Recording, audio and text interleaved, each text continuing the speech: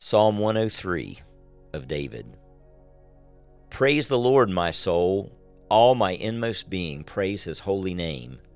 Praise the Lord, my soul, and forget not all his benefits, who forgives all your sins and heals all your diseases, who redeems your life from the pit and crowns you with love and compassion, who satisfies your desires with good things so that your youth is renewed like the eagles. The Lord works righteousness and justice for all who are oppressed.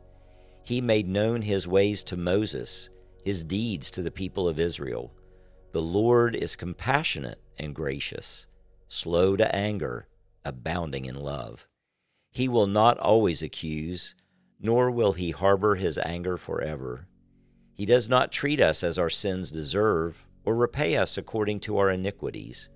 For as high as the heavens are above the earth, so great is his love for those who fear him. As far as the east is from the west, so far has he removed our transgressions from us. As a father has compassion on his children, so the Lord has compassion on those who fear him. For he knows how we are formed. He remembers that we are dust. The life of mortals is like grass.